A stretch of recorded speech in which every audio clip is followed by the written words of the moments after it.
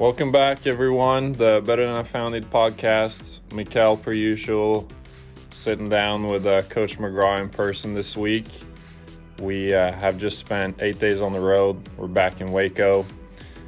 We did a recording with our guest Will Zalatoris on the road, but we're finally back in Waco. How does that feel, Coach? Well, it feels pretty good for a couple of reasons. One, it's always good to be back in Waco, but two, we brought a trophy with us this time.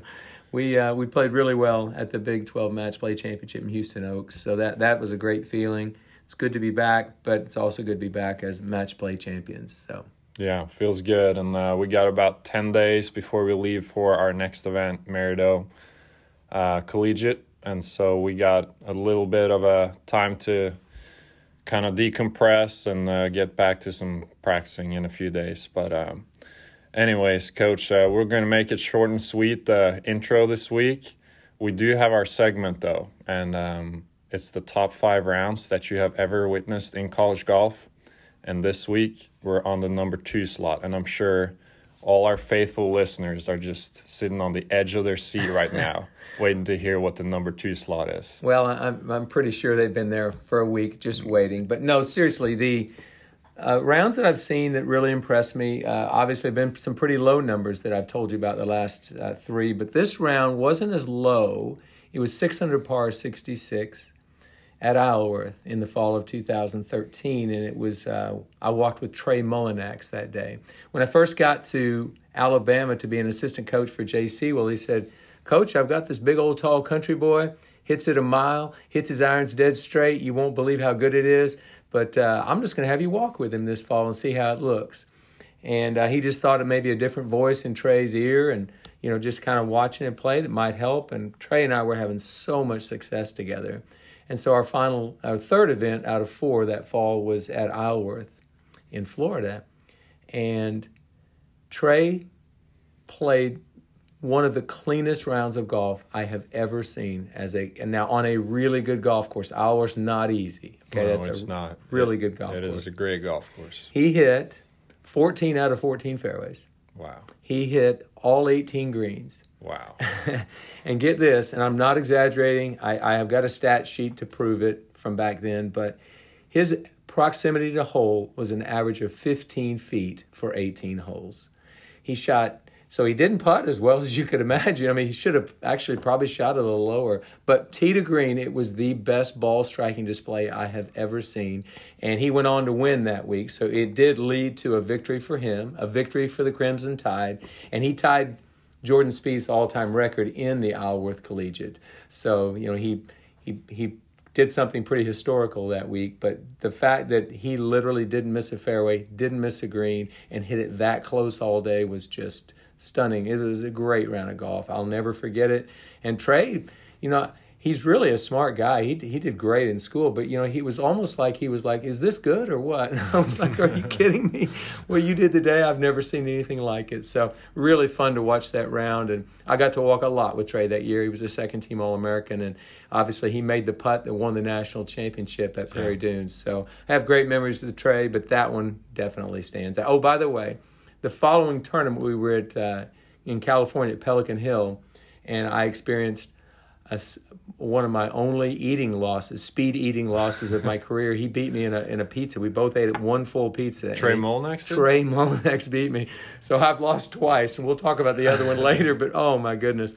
So a memorable year with Trey Mullinax. The 66, all 18 greens, all 14 fairways at Isleworth was something I'll never forget. Yeah, that's sick. Isleworth has some good par 3s, so keeping that 15 feet, what is hole 2? That's definitely mid-iron. Hole 15 on the back, that's a long iron. 11 is a 6 or 7 iron. I mean, yeah. Those are not short par 3s. Yeah. So what he did there was kind of stunning in my mind. Cool. Well, transitioning to this week's episode, another guy that plays a lot of clean golf, especially lately. Maybe one of the best players in the world at the moment, playing very, very solid golf for an extended period of time, is our guest this week, Will Zalatoris. How do you know Will, Coach? Well, my history at Oklahoma State was to recruit in Texas quite a bit. So I was down in Texas a bunch, and I saw him. I saw Scotty Scheffler and I saw Connor Black, all three in the same week at a Texas junior golf tournament someplace. And I remember thinking, man, these are three great players. And they were only 12 at the time. But and they all three ended up being very good players, doing things on a national level. But Will, he kind of, he was one of those players. He'd already played in a U.S. junior that summer before. And so at age 12. So he was obviously standing out for a lot of reasons. A kind of a thinner kid, didn't look like he would ever hit it very far. He hits it a lot further now. But I got to know him through the junior golf process. He committed fairly early to Wake Forest. And then I got let go at Oklahoma State, so I went elsewhere and didn't think much about it. And then reconnected with Will in college when he was at college at Wake Forest and I was at Alabama and then here at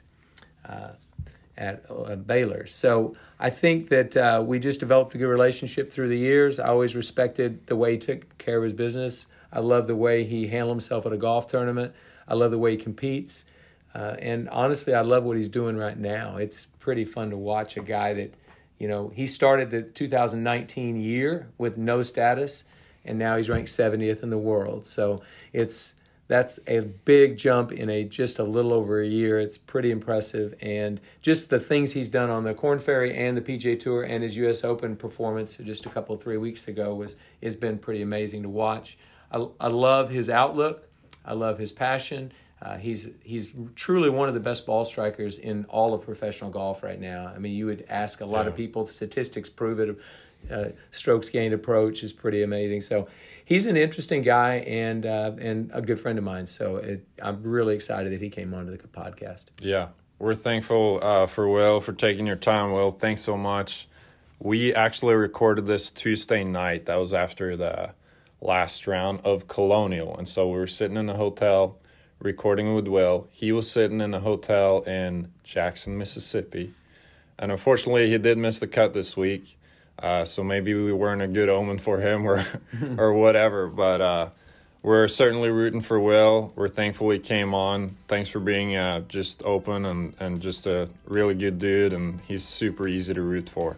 So let's hear from Will Zalatoris.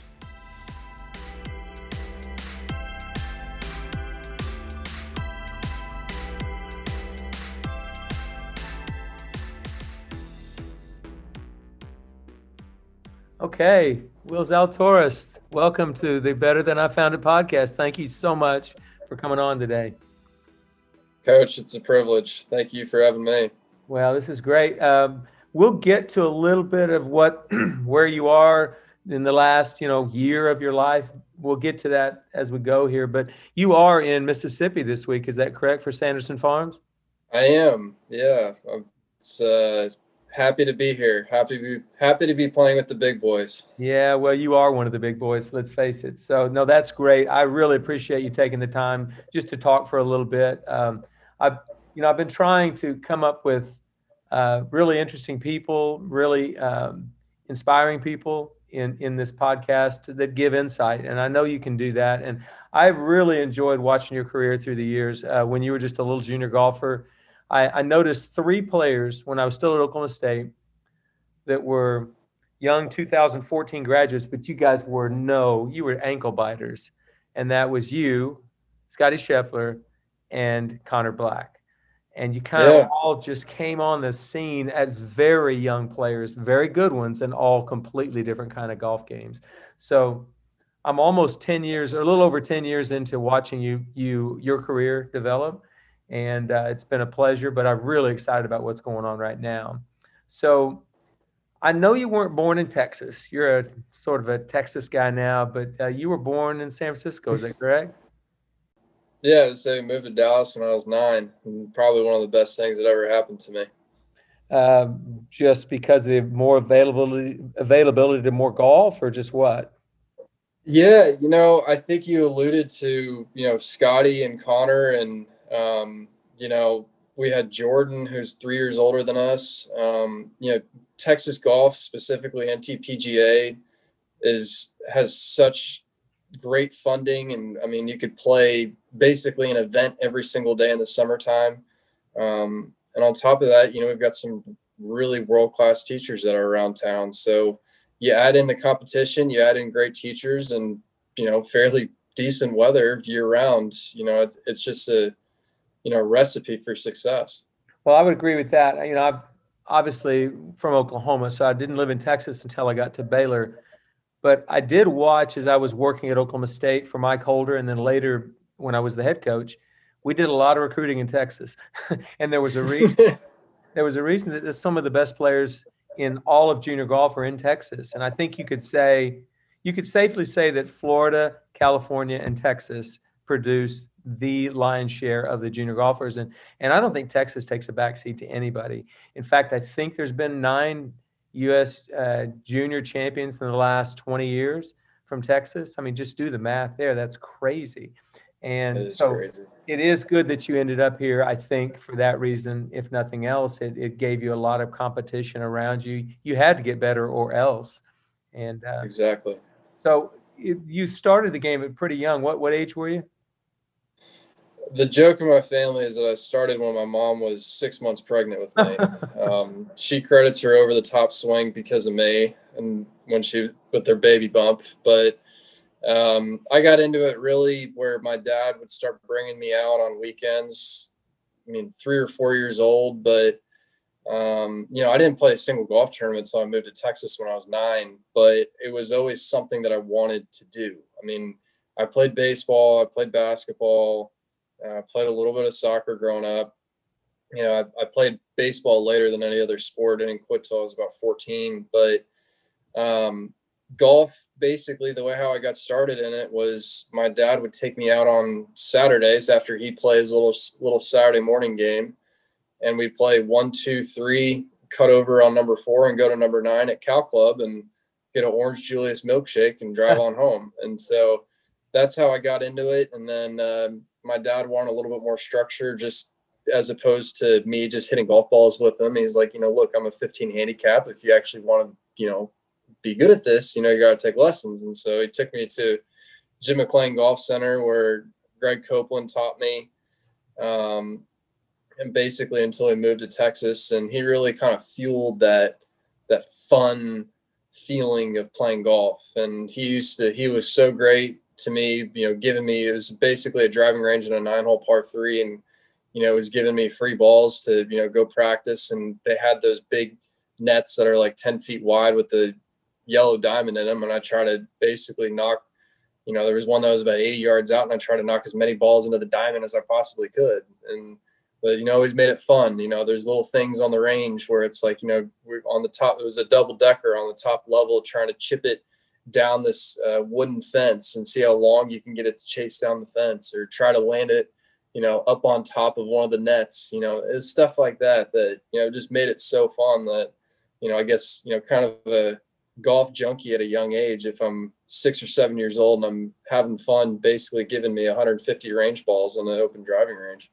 Wow. Yeah. See, I love that story because so many really good players, their fathers were very instrumental. You talk about 2 of the greatest players who ever touched a golf club. Charlie Nicholas absolutely worshiped the time he got to spend with Jack on a golf course. Was just something they treasured. And I know Tiger Woods was very much the same with Earl. So, and then you could just take hundreds of thousands of parents that have made golf available to their kids. But the key you just said was they made it fun and something that was enjoyable to do. So, yeah. And it's even to this day, my off weeks, the first couple of days, I typically will try to take off if I have, 1 week off, but that Tuesday or Wednesday, there's a very good chance you'll find me playing with my dad. And that Saturday or Sunday, you'll probably find me playing with my dad. It's something that it's always been our thing. My mom, the joke line that I always tell people is, because I get the athleticism from my mom's side,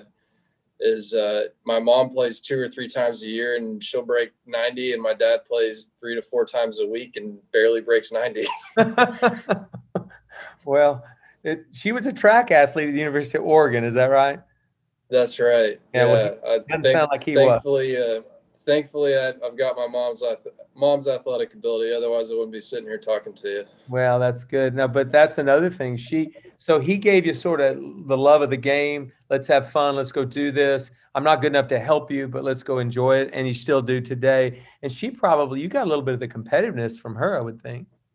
Yeah, 100%. I always say she's the strongest person I've ever met in terms of doesn't matter what she's got on her plate. My dad is retired, but my mom's still working hard, working like crazy. Um, she still runs and works out 5 days a week. I mean, she's she's incredible, and not to mention just somebody that to kind of have a sports psychologist, if you will, kind of in the family. It's pretty cool.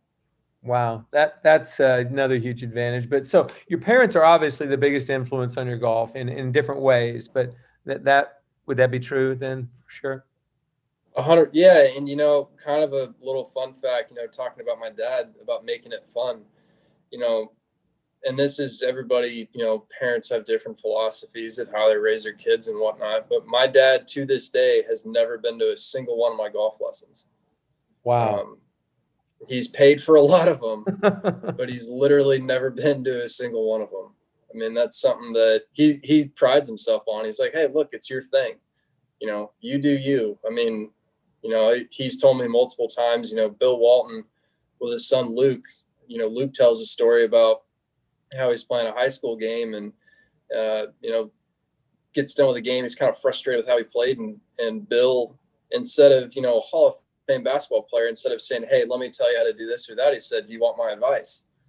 And, some days Luke would say no, and Bill wouldn't say anything. And, Bill made sure that it was Luke's thing. That's pretty amazing there. Yeah. And it's hard to criticize parents. I'm not one. My wife and I had children, so it's hard to criticize a parent, but it's great when you see somebody doing it where it's for the benefit of the young man or girl, and that success comes from it. That's amazing. Yeah, no, and that's my whole point of telling that story is it's my dad's always had a pretty strong philosophy of how, if I wanted to be good at this, like, hey, it's your thing. That's always been his thing. Wow, that's good. Well, I know that your dad was influenced by his father. Your grandfather was a pilot. Is that correct? That's correct. Yeah, we actually flew the last 747 that American ever flew. Oh, wow. Yeah. That's crazy. And your dad has flown as well. Is that correct? Yeah, he flew for a long time. Both my uncles flew. None of them, actually, all three brothers. My dad's one of three brothers, and they didn't follow my grandfather in flying commercially, but they all flew kind of on their own. And yeah, my dad probably hasn't flown in a little while, but it's something that since he's retired, he's talked about it quite a bit. And are we going to see Will behind the wheel of a cockpit up there in an airplane someday? Maybe. I'd love it. I mean, it's in our blood, and we were talking about it. How it's something that when you're flying, it's you've got to be at full attention. You're fully mindful of where you are, and that's something that when you're a golfer, where at least it's something that I've learned as a professional, and even for the kids in college, where it's get up, go to class, go play golf, work out, whatever it is, boom, boom, boom. How it's easy to just kind of lose your mind. Something that where you just have to sit there and focus. It's kind of enjoyable.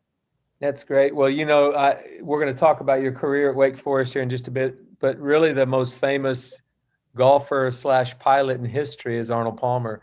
And I know you have a great amount of respect for Mr. Palmer, but he was literally a pilot when he got in that plane. He was no longer the most famous athlete in the world. He was just a pilot, and that's the way he treated it. And I've seen several documentaries on that and read some about it. I mean, I'm sure that's the way you would be, right?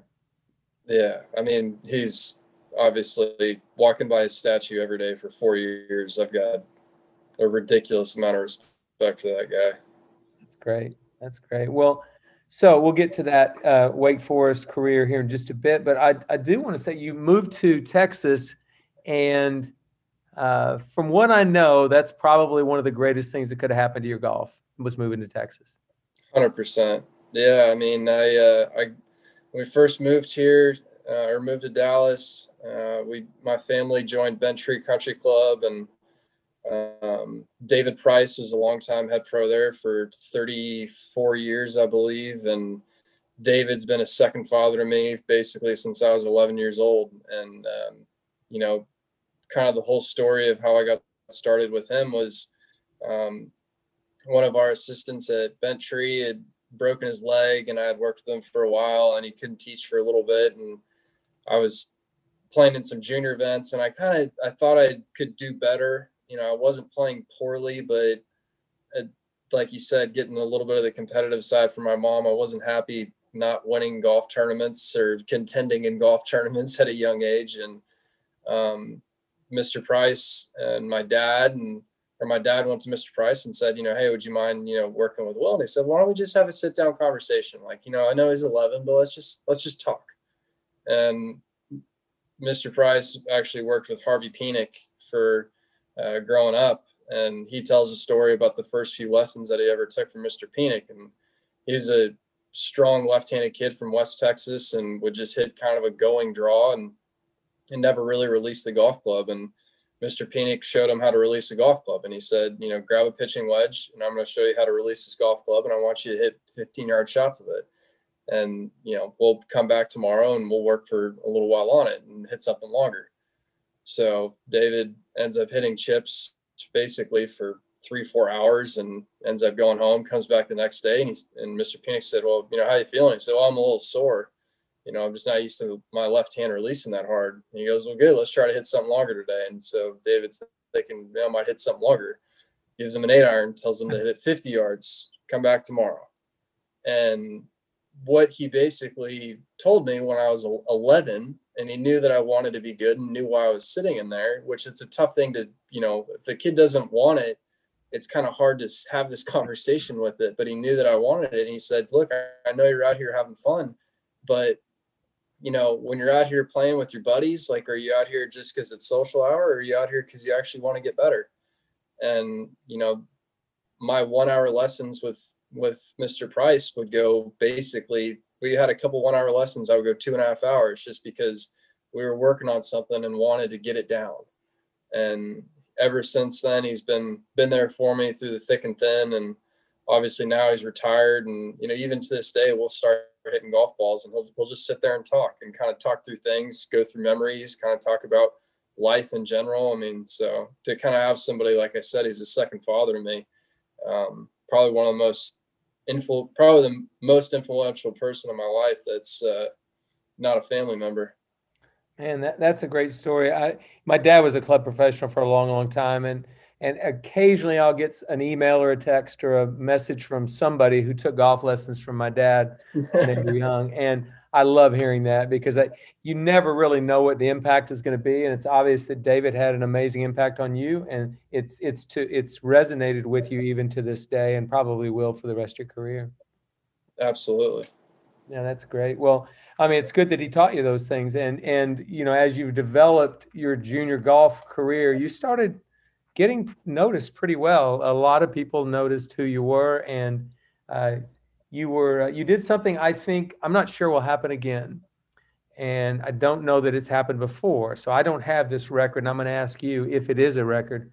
Is 5 U.S. juniors in 6 years a record for the USGA? It is tied for the most appearances ever. Yeah. Tied for the I'm not sure if any of those five actually missed a year like I did, but when I missed it my junior year of high school. But yeah, I mean, a lot of fun, a lot of experience, a lot of amazing experiences. Okay, so before we get to the last of those 5, which is pretty amazing experience, tell me where each of those 5 were that you played. 2009, was it 9? 2009 was Trump Bedminster, New Jersey. 2010. I know where they were. If you need help, I know where they are, but go ahead. I know where they are because I'm trying to think of who I lost to in all the match plays. 2010 was Golf Club in New England. I lost to Bryson DeChambeau of all people in the first round, fast exit. 2011 was one at Spieth won. It was Gold Mountain. 2012. The 2011 was Egypt Valley. 2012 was Golf Club New England. Then I missed 13, and then 14 was Carlton Woods. Gotcha. Yeah. Okay, yeah, you got them. That's good that you can remember. Yeah. So, I mean, that's pretty amazing to get in there because really, the junior qualifying is not the easiest qualifier to get through. I mean, it's just not. Yeah, well, so when I was 12, the first time I qualified, the qualifier was at the Honors Golf Club in Dallas, which is now Maridoe, and I had always loved that golf course. And the week prior to the qualifier, I played at AJGA Junior All Star, and I shot 65 the last day with 8 putts on the back nine, Wow. and won the golf tournament by one. And then I went out the next week to the U.S. Junior qualifier, and I was three over for my morning 18, and then was 3 over through 6. So I'm 6 over total.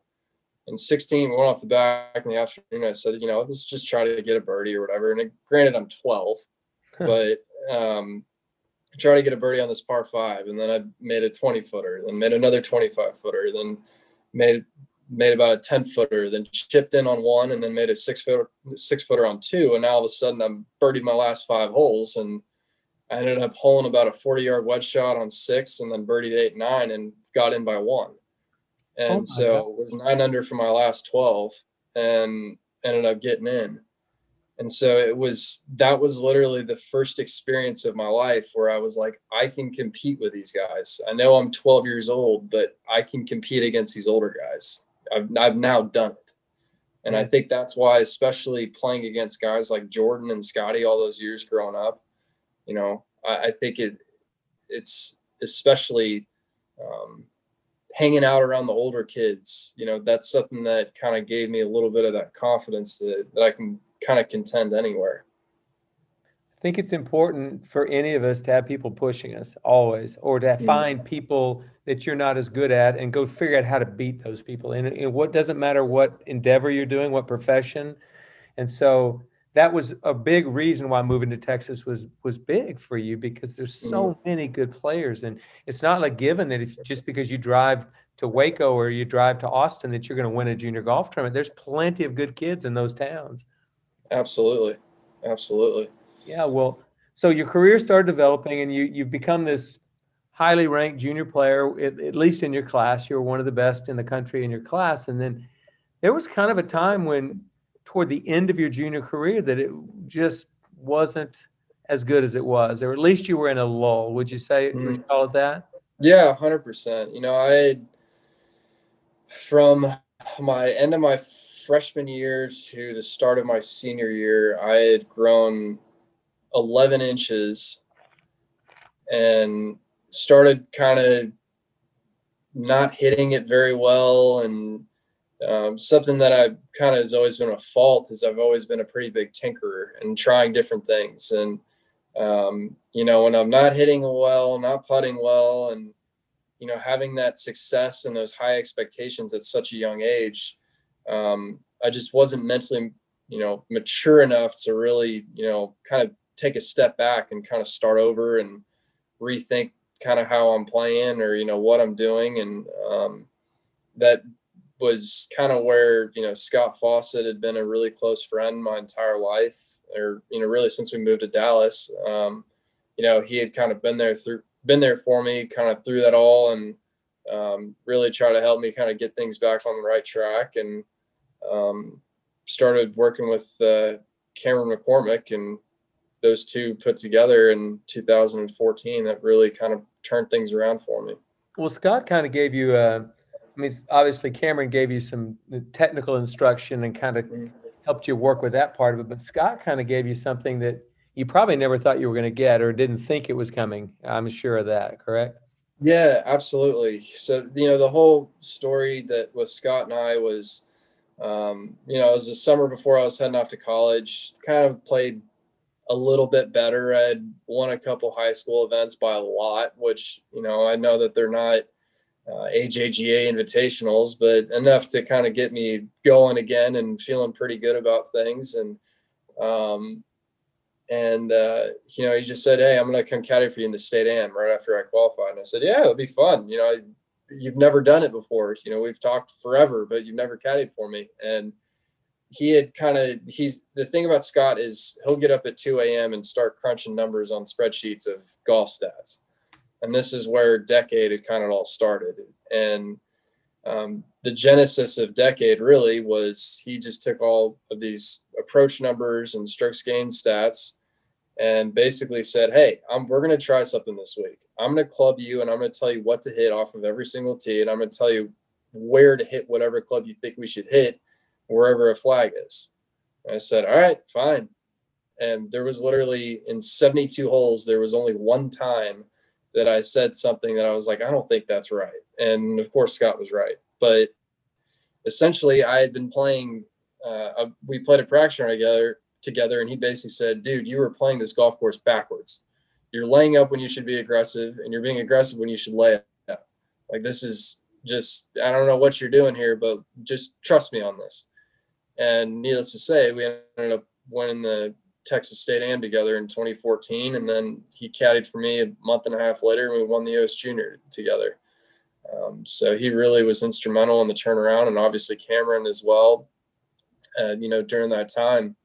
So, Scott's, I've always said this about Scott. I love him dearly, but he's a great older brother, but I don't want him as another father figure in my life. I've got DP for that reason right there. So, but he's one of the best older brothers you can ever have.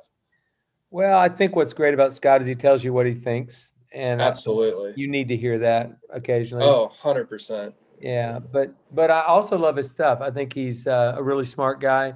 And I showed a PGA Tour player his data and his information probably 4 years ago. Mm-hmm. And he looked at it, and he studied it, and he said, I've been doing that my whole career. Meaning, that's why I'm a great player, is I do these things already. And Scott, all he did was put data and numbers and statistics and all of that to what coaches really have been trying to teach forever, but haven't been able to do it because they had no way of quantifying it. So absolutely. And it was almost overnight for you, wasn't it, that you kind of changed? Yeah, 100%. I mean, I basically gone from a kid who was a little more kind of fly by the seat of my pants, where if I'm hitting it good, I'm going to fire at everything. And if I'm hitting it poor, I'm just going to, all right, let's just get on the green and get moving. And to basically have the statistical backing of basically where I should aim. And, I think that really just kind of added a little bit of confidence to what I was doing. Well, and you were already a good ball striker. So, you had that going for you. So if you throw a little, some brains and smart and, aggressive play, but also very disciplined play that Scott teaches, it would certainly be good for you. So that happened that summer, 2014. You were on top of the world heading to college. We really were. I mean, you were playing the best golf pretty much of anybody going into college that summer. That's for sure. So, and you went to Wake Forest. Let's talk about just kind of life at Wake Forest. I know they have a long-standing, really solid, very competitive tradition. They've been great for a long time. But, just anything you get out of those first few years that you were there? Or? Yeah, I think being around guys who want to be good, and their job there is to go to school and take care of their business. And then when it gets on the golf course, you're there to, iron sharpens iron, can play against each other, playing little matches. That's something that I really felt that, playing those little 9-hole matches against the guys when I first got to school, it really helped me mature and really helped me become a better player. The part where with Wake is it's obviously an amazing academic school on top of the rich golf tradition.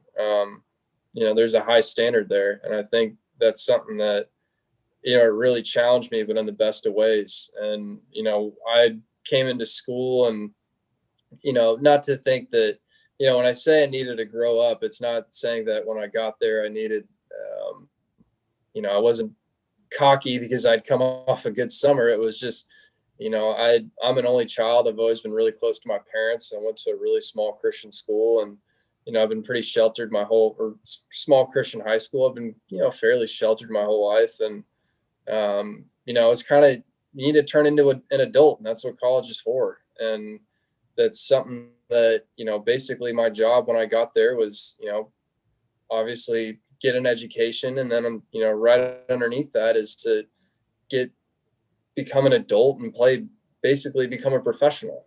How can I become a professional golfer?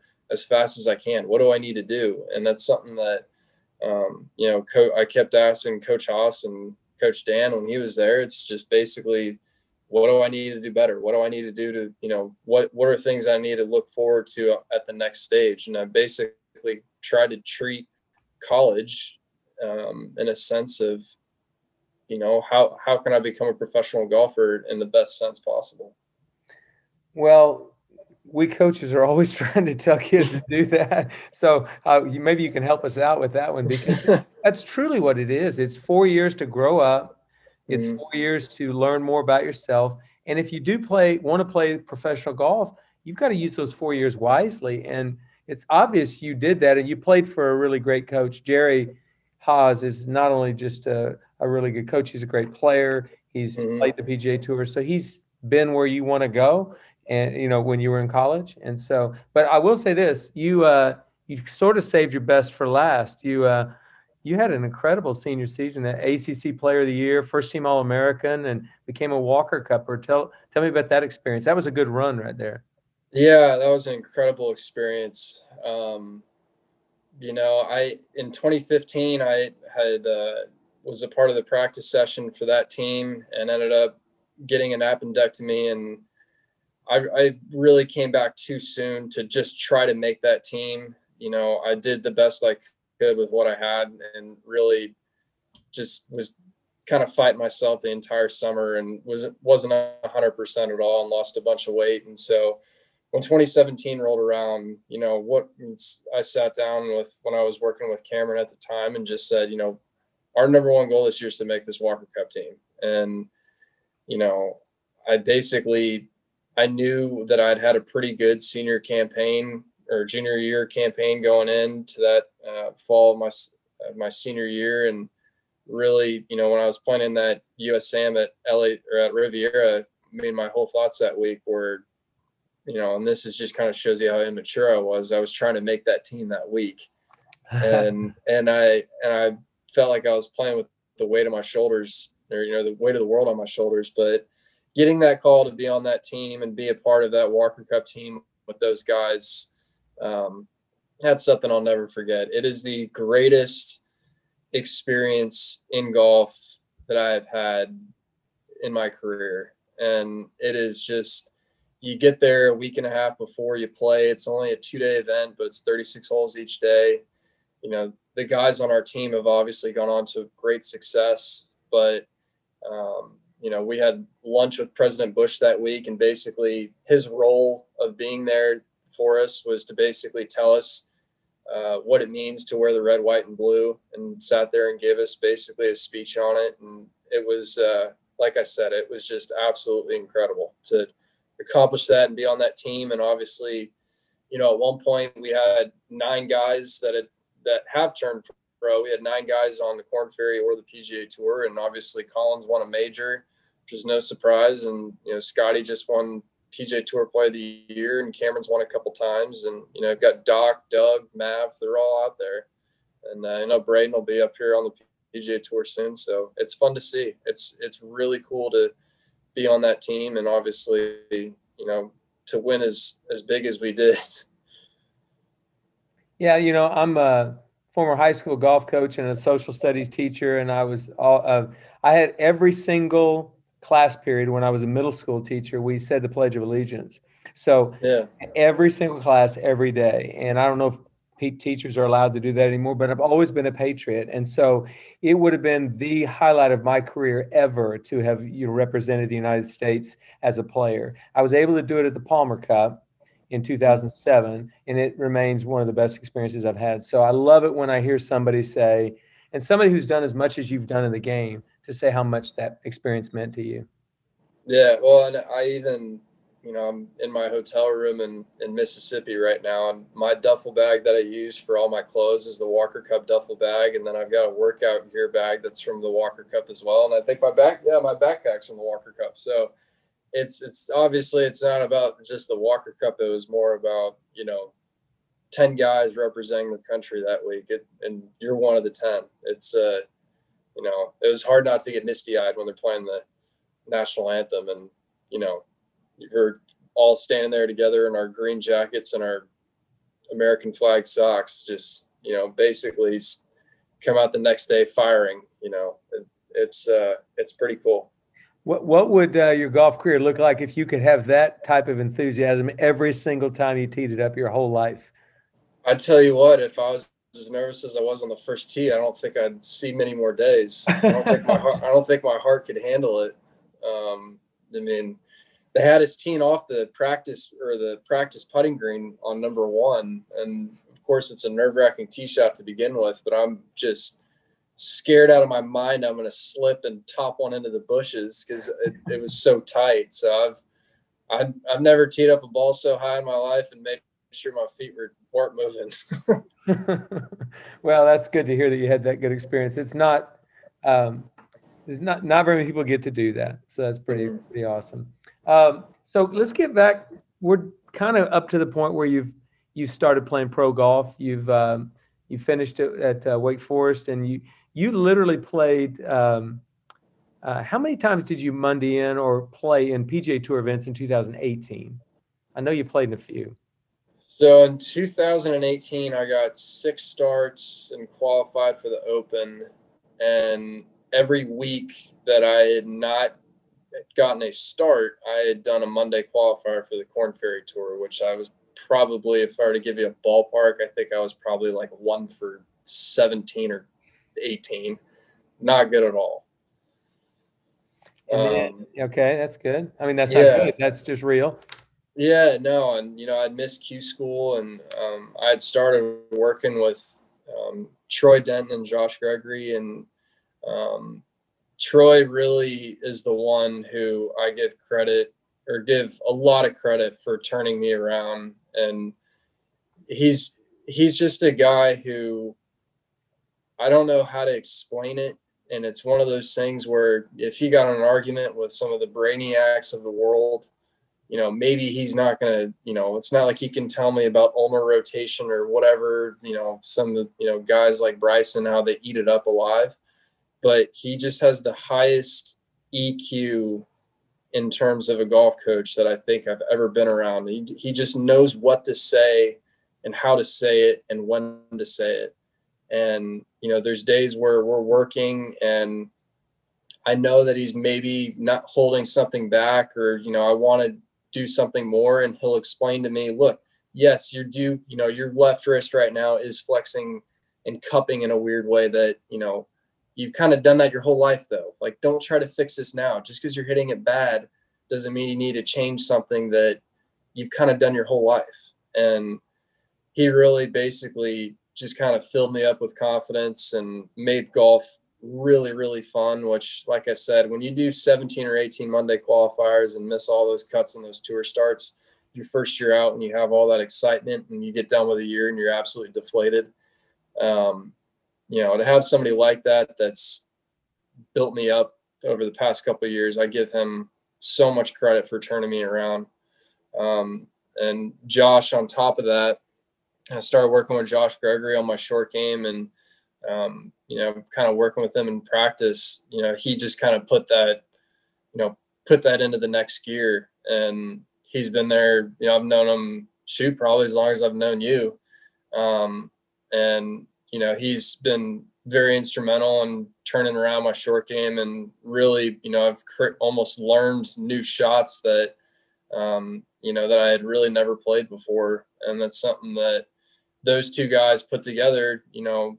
I worked with them throughout that entire offseason in 2018. And in 2019, I go to the qualifiers in Florida for Panama and Colombia, which those are the toughest 2 qualifiers really out there because it's 90 guys for 2 spots. And I went out and shot 64 to get into Panama. And, like you said, it's just, it's one of those things where it just, once you get a taste of it, it's just, I knew that I could, I knew I was back, if you will.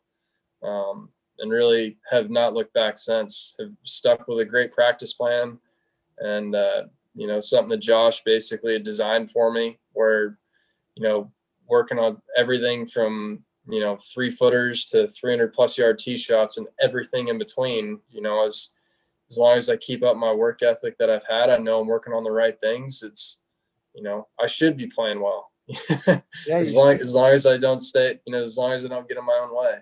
Well, you mentioned something a minute ago that I think is pretty significant, and I've had a pretty serious, I don't know, reputation for talking about this a lot, and that is there's instruction and how important that piece is to a player. And there's not all good instruction out there. And not everybody who's a good instructor is going to resonate with every player. So it's a pretty important combination when you get somebody who can help you, walk alongside you, and help you improve. And that's what the goal of instruction is anyway, is to improve skills and build confidence or conviction in what you're doing. So. Well, and if this kind of shows you about Troy, he walked with me during the U.S. Open a couple of weeks ago, and he watched, I think, all 27 holes that I had played that week in practice rounds. And I hit a couple squirrely shots, whatever. I mean, it's the week before an Open, maybe, I get some jitters going or something like that. Or, he kind of asked me when I got done, what are you going to do? And I said, I might go hit a couple balls. And he said, dude, just go home. You played last week. Like, you don't need to do anything more. And I was like, you sure? I mean, I really didn't hit that great today. And he's like, you're fine. Just go home. And he's like, kind of gave me this whole speech of like, dude, you look awesome. Like, timing might be a little off, but whatever. I mean, you're coming from two different climates. This fairway's a little tighter. Just, focus on your target, keep on moving. And so I ended up obviously having a great week. I finished sixth, and then I talked to him on Monday. And I asked him, I was like, because we were working on actually kind of some wrist angle stuff. And I was like, how are my wrist angles? And he just said, oh, dude, they were junk. They were terrible. He's like, I wanted to say something so bad, but it's Monday, Tuesday, Wednesday before the U.S. Open. Like, I can't, like, what am I going to do? And that's something that, just like I said, he knows what to say and when to say it. And so, the fact that the Monday after the Open, he's like, oh, dude, they were awful. I was laughing like crazy. I mean, I love that guy. Well, I have a lot of respect for Troy. I remember when he was going through junior golf and I was the assistant coach at Oklahoma State recruiting, and he became really good friends with a couple of players on our team at Oklahoma State. I've watched how he's worked with people, and to me, there's genius in knowing exactly what he knows and how he's working with you. So there's a lot of genius in there. Everybody wants to put their stamp on somebody, but the truth is all he really wants you to do is play well and enjoy what you're doing. That's what he wants.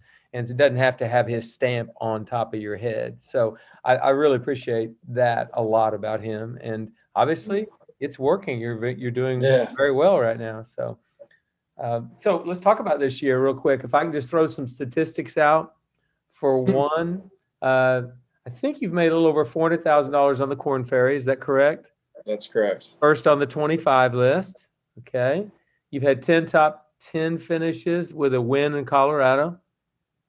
Okay. I'm still accurate, or am I not? Yes, you're correct. And then you're on a pretty good run here in PGA Tour events. You finished sixth in the U.S. Open, which I want to hear a little bit about that golf course because I've seen it, been there, but I've never been there in the conditions you played it. And then last week at final round 65, really great way to finish and finish tied for eighth at Punta Cana. Is that correct? Thank you. That's correct. Spot on. Tell us about the U.S. Open. My gosh, what an incredible golf course that week. Yeah, I had never been to Winged Foot prior to Monday. I knew immediately standing on the first tee when I was looking down that fairway and seeing that it was about 20 plus yards wide and I'd blown about 25 off my left that it's going to be a fun week. And then obviously you get on that green and I'm looking in the book and, the greens books, they've got those colors of where you could possibly put a pin. And there's literally 3 spots, middle left, middle, and middle right. And besides that, you can't pin it anywhere else on the green. And I was like, this is going to be a fun week. And, I think that something that Troy is really, and, kind of give you a little insight with what Troy and Josh and I, when we sat down last year, that we talked about was I wanted to understand my golf game as much as possible. I wanted to understand my fixes so I can come out and instead of it taking 2 weeks to fix, it takes me a couple days. And in reality, I think that that's something going into, playing that Open where you just can't be perfect. And I wasn't really hitting it that great the week before in Chicago. It's nothing to really I had a nice finish, but I just made everything I looked at, basically the last 27 holes, to give myself a chance to win. But the fairways were so tight and so firm, having 6 inches of rough. Only some spots were gradual, that, the tour, or I think the field average was like 39% of hitting fairways. So basically it's just hit it as far as you possibly can. And if it stays in the fairway, that's wonderful. And if it doesn't, do your best to gouge it out and just try to find the best place to make par and not make 6.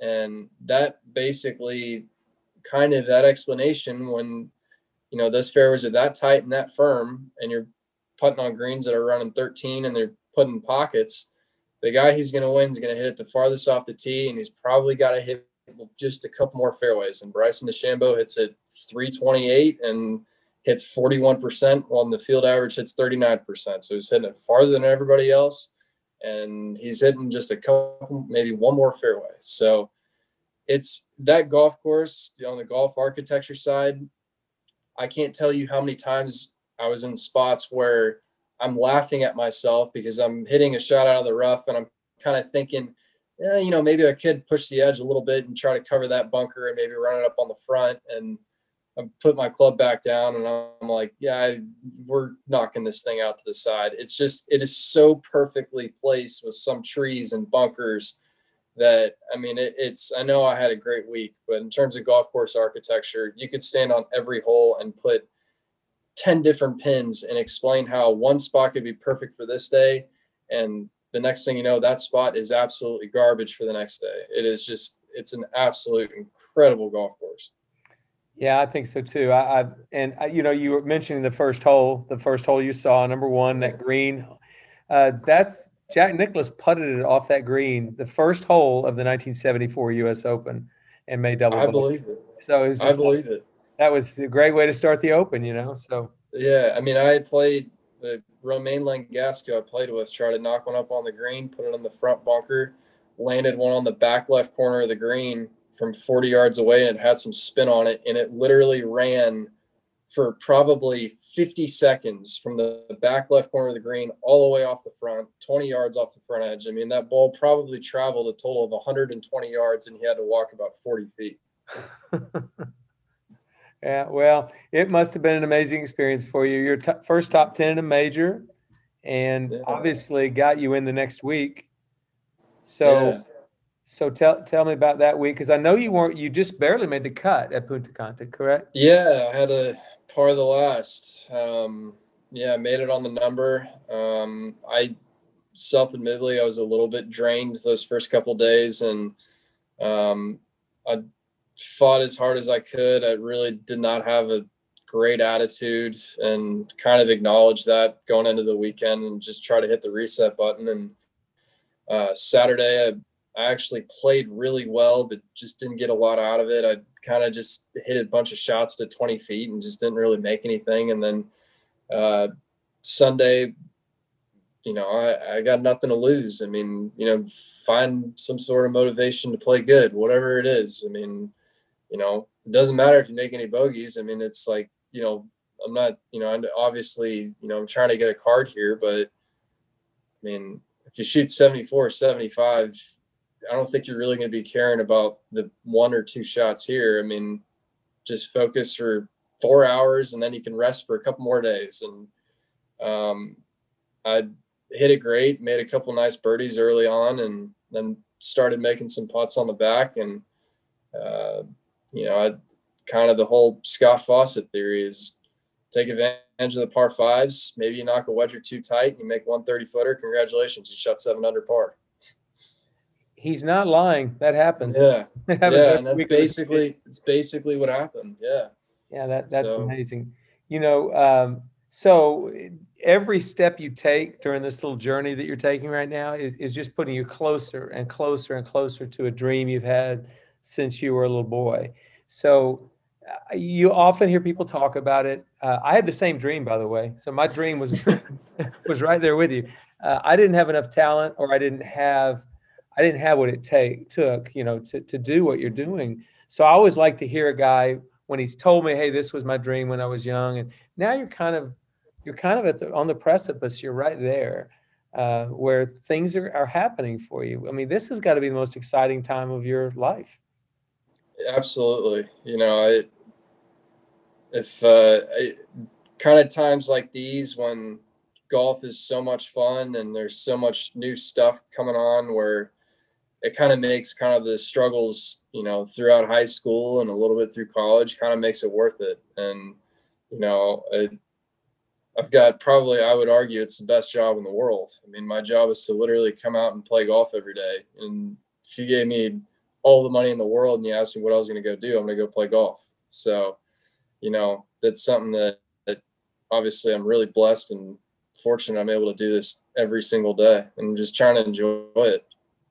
Well, to me, you're one of the good guys. You're just a great guy, and it's fun to watch a guy chasing that dream. And you've got an incredible platform because, and I'm gonna tell a story. You may or may not remember this, but I was recruiting several years back at the Junior Byron Nelson. First time I ever saw you. Yeah. Well, no, this is after you were not playing anymore. You were a college guy. You were a college guy. And I look over there and you've got a caddy bib on. And I'm thinking, what's he doing out here? You're first team All-American. What are you doing out here? And you were caddying for one of your buddies from your club at home. And yeah. I thought that's kind of a cool deal because for one, you'd become a first team All-American. So you're one of the best amateurs in the entire world. And a buddy of yours at a club where you played, young kid, he probably couldn't have been more than 12 or 13. And he asked you to caddy for him, and you did for 3 rounds. That's very impressive to me. I've always liked that.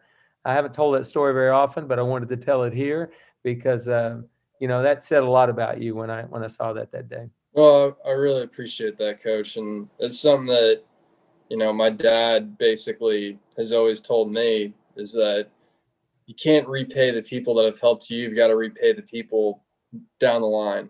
And so I've had a lot of great people that have helped me along the way that, I can repay, DP with my great play and, basically, being there for him, obviously. And he's obviously been an incredible father figure, but, I can't really repay that guy. It's not like I can give him all the hours that he gave me. And so, I'd take those lessons and pass them on down to the next guy. And that's just kind of how it works. I mean, that's the chain of life. Well, you got a big fan here. I'm a big fan of yours, always will be. I think it's amazing. And I'm excited watching this journey. I know you're excited going through it. And really the journey is going to start up again basically on Thursday about 1:50. You got to see playing with another ACC golfer too, aren't you? Vincent Whaley. Oh, yeah. Yeah. Hank Ludiota, actually. Oh, really? Okay. I looked at that wrong. That is another ACC. Boy. Yeah. Do you guys ever do the rivalry thing on that? I mean, they beat us so bad in football all those years that I don't have much room to talk. So I'll make sure I give them a little go Deeks here and there and make sure I remind them the first game day of the season was in Winston-Salem. But besides that, I don't have much room to talk right now. Okay. I got it. That's good. Well, listen, I want to do this. I'm not through with you yet. We're gonna do a speed round here in a minute, and I'm gonna ask you to answer a bunch of questions. And but I just want to say we want to wish you the best of luck as you head closer and closer to this dream that you've got. Really enjoyed watching the good play that you had. I know you're excited, and I'd say just go ahead and keep winning. Just win stuff, right? Yeah. Well, Coach, I don't mean to hijack your podcast, but I got to say something real fast that I've never played a hole for you in my entire career, and every good round I've ever had, you've texted me. So it means the world to me, and obviously you're one of my favorites. So thank you. That's a mutual admiration right there. I appreciate that very much. So thank you for saying that. But all right, you ready for the speed round? Let's see it. Okay, the first few questions are because you are a self-acclaimed foodie. Oh, man. So now, I don't know how anybody as thin as you are is truly a foodie, but let's just go with this, okay? Your favorite food in Dallas? Favorite food in Dallas? I guess I'd mean restaurant by that. I am going to have to go with either 18th and Vine, which is a barbecue joint. We know they're very close family friends, but they're burn ends. I'll put them up against anybody. Okay. Either that or Lachine, which is our favorite. It's a Chinese restaurant, and they do this high octane fried rice that I don't know what they do. It's got to have, I mean, it's so addictive. It's incredible. So, Okay. I mean, I could eat both of those every day for the rest of my life. Very well. Very well. Okay. Favorite food when you're on the road, when you're traveling, going to these tournaments? I'm kind of boring just because I try to eat so healthy. PFF, protein, fats, fiber. I mean, Chipotle does the job. It's the easiest one to go with, but with COVID, I haven't been able to venture out much, so I've kind of stuck with the usuals. Gotcha. Okay. Your pre-tournament meal. What would the meal include? If you want to have one last meal before the tournament. No carbs for sure. Kind of the same thing. Like I said, just protein, fats, fiber, anything that makes sure that my sugar levels don't spike before I head out. I just want to make sure everything, keep the glucose down, or, like I said, no sports drinks, no carbs. So. Perfect. That's thinking. And, that's another thing about your generation before I continue. You guys are becoming more health conscious, food conscious than the generations before you. Yeah. Well, and I've just noticed it. I mean, I've honestly, I've tinkered with it a little bit over the past year, and I've noticed a big difference in what I eat and how I feel. That's great. Okay. Least favorite food in the world, something you literally hate. So I don't hate really any foods, but for some reason I cannot get into curry. Indian curry, for some reason, I've tried it. I love Thai food. I love Vietnamese food. But for some reason, when you get curry around me, I can't do it. I don't know what it is. You might be allergic. Okay. All right. Your roommate, Davis Riley, what's the biggest surprise, something you've learned about Davis that not many people know or you didn't know? He's an old man underneath it all. He's in bed at 8:30 and up at 6, but hey, I'm kind of doing the same thing. But I thought it was weird that I was going to bed at 8:30, 9 o'clock, and next thing you know, he's the one beating me to it. I was like, hey, you're perfect. I love you. Okay, so he's just an old soul. Oh, he's the best. Favorite college golf moment? Making a 25-footer at Duke for not only me to win by one, but the team to win by one. Ooh, you beat the Blue Devils right there with a 25-footer. In their backyard. Well done. Yeah, against them. It was wonderful. Good moment. Good moment. Favorite music? Either kind of like soft rock or any country. I'm more, when I listen to music, I'm more about relaxing than, I don't need rap to get me all pumped up. There you go. I like it. All right, Shawshank Redemption or Remember the Titans? I'll probably go with Shawshank Redemption. I think it's one of the best movies I've ever watched. Yeah, every time I'm scrolling through the channels, it's on. I just stop whatever I'm doing. I watch the rest of that every time. Shawshank Redemption and Inception. Oh, yeah. Good movie. All right, Dream Foursome, you and 3 others. Who are they?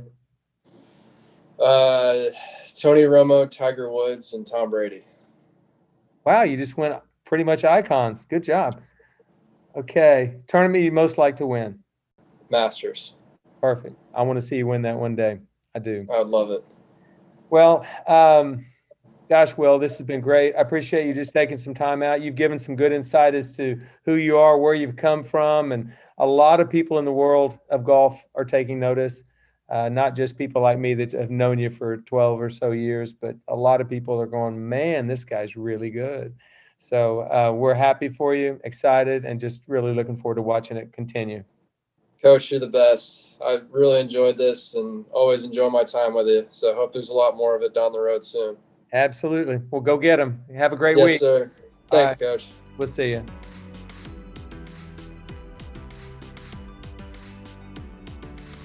Thank you again to Will Zalatoris for coming on the Better Than I Found It podcast today. Been a great guest today, Will, and I think a lot of people are going to be pulling for Will Zalatoris the rest of 2020 and into 2021. You've got a great story. You're easy to pull for, and you got one big fan here in Waco for sure, or a couple of big fans here in Waco. So best of luck to Will. Thanks again.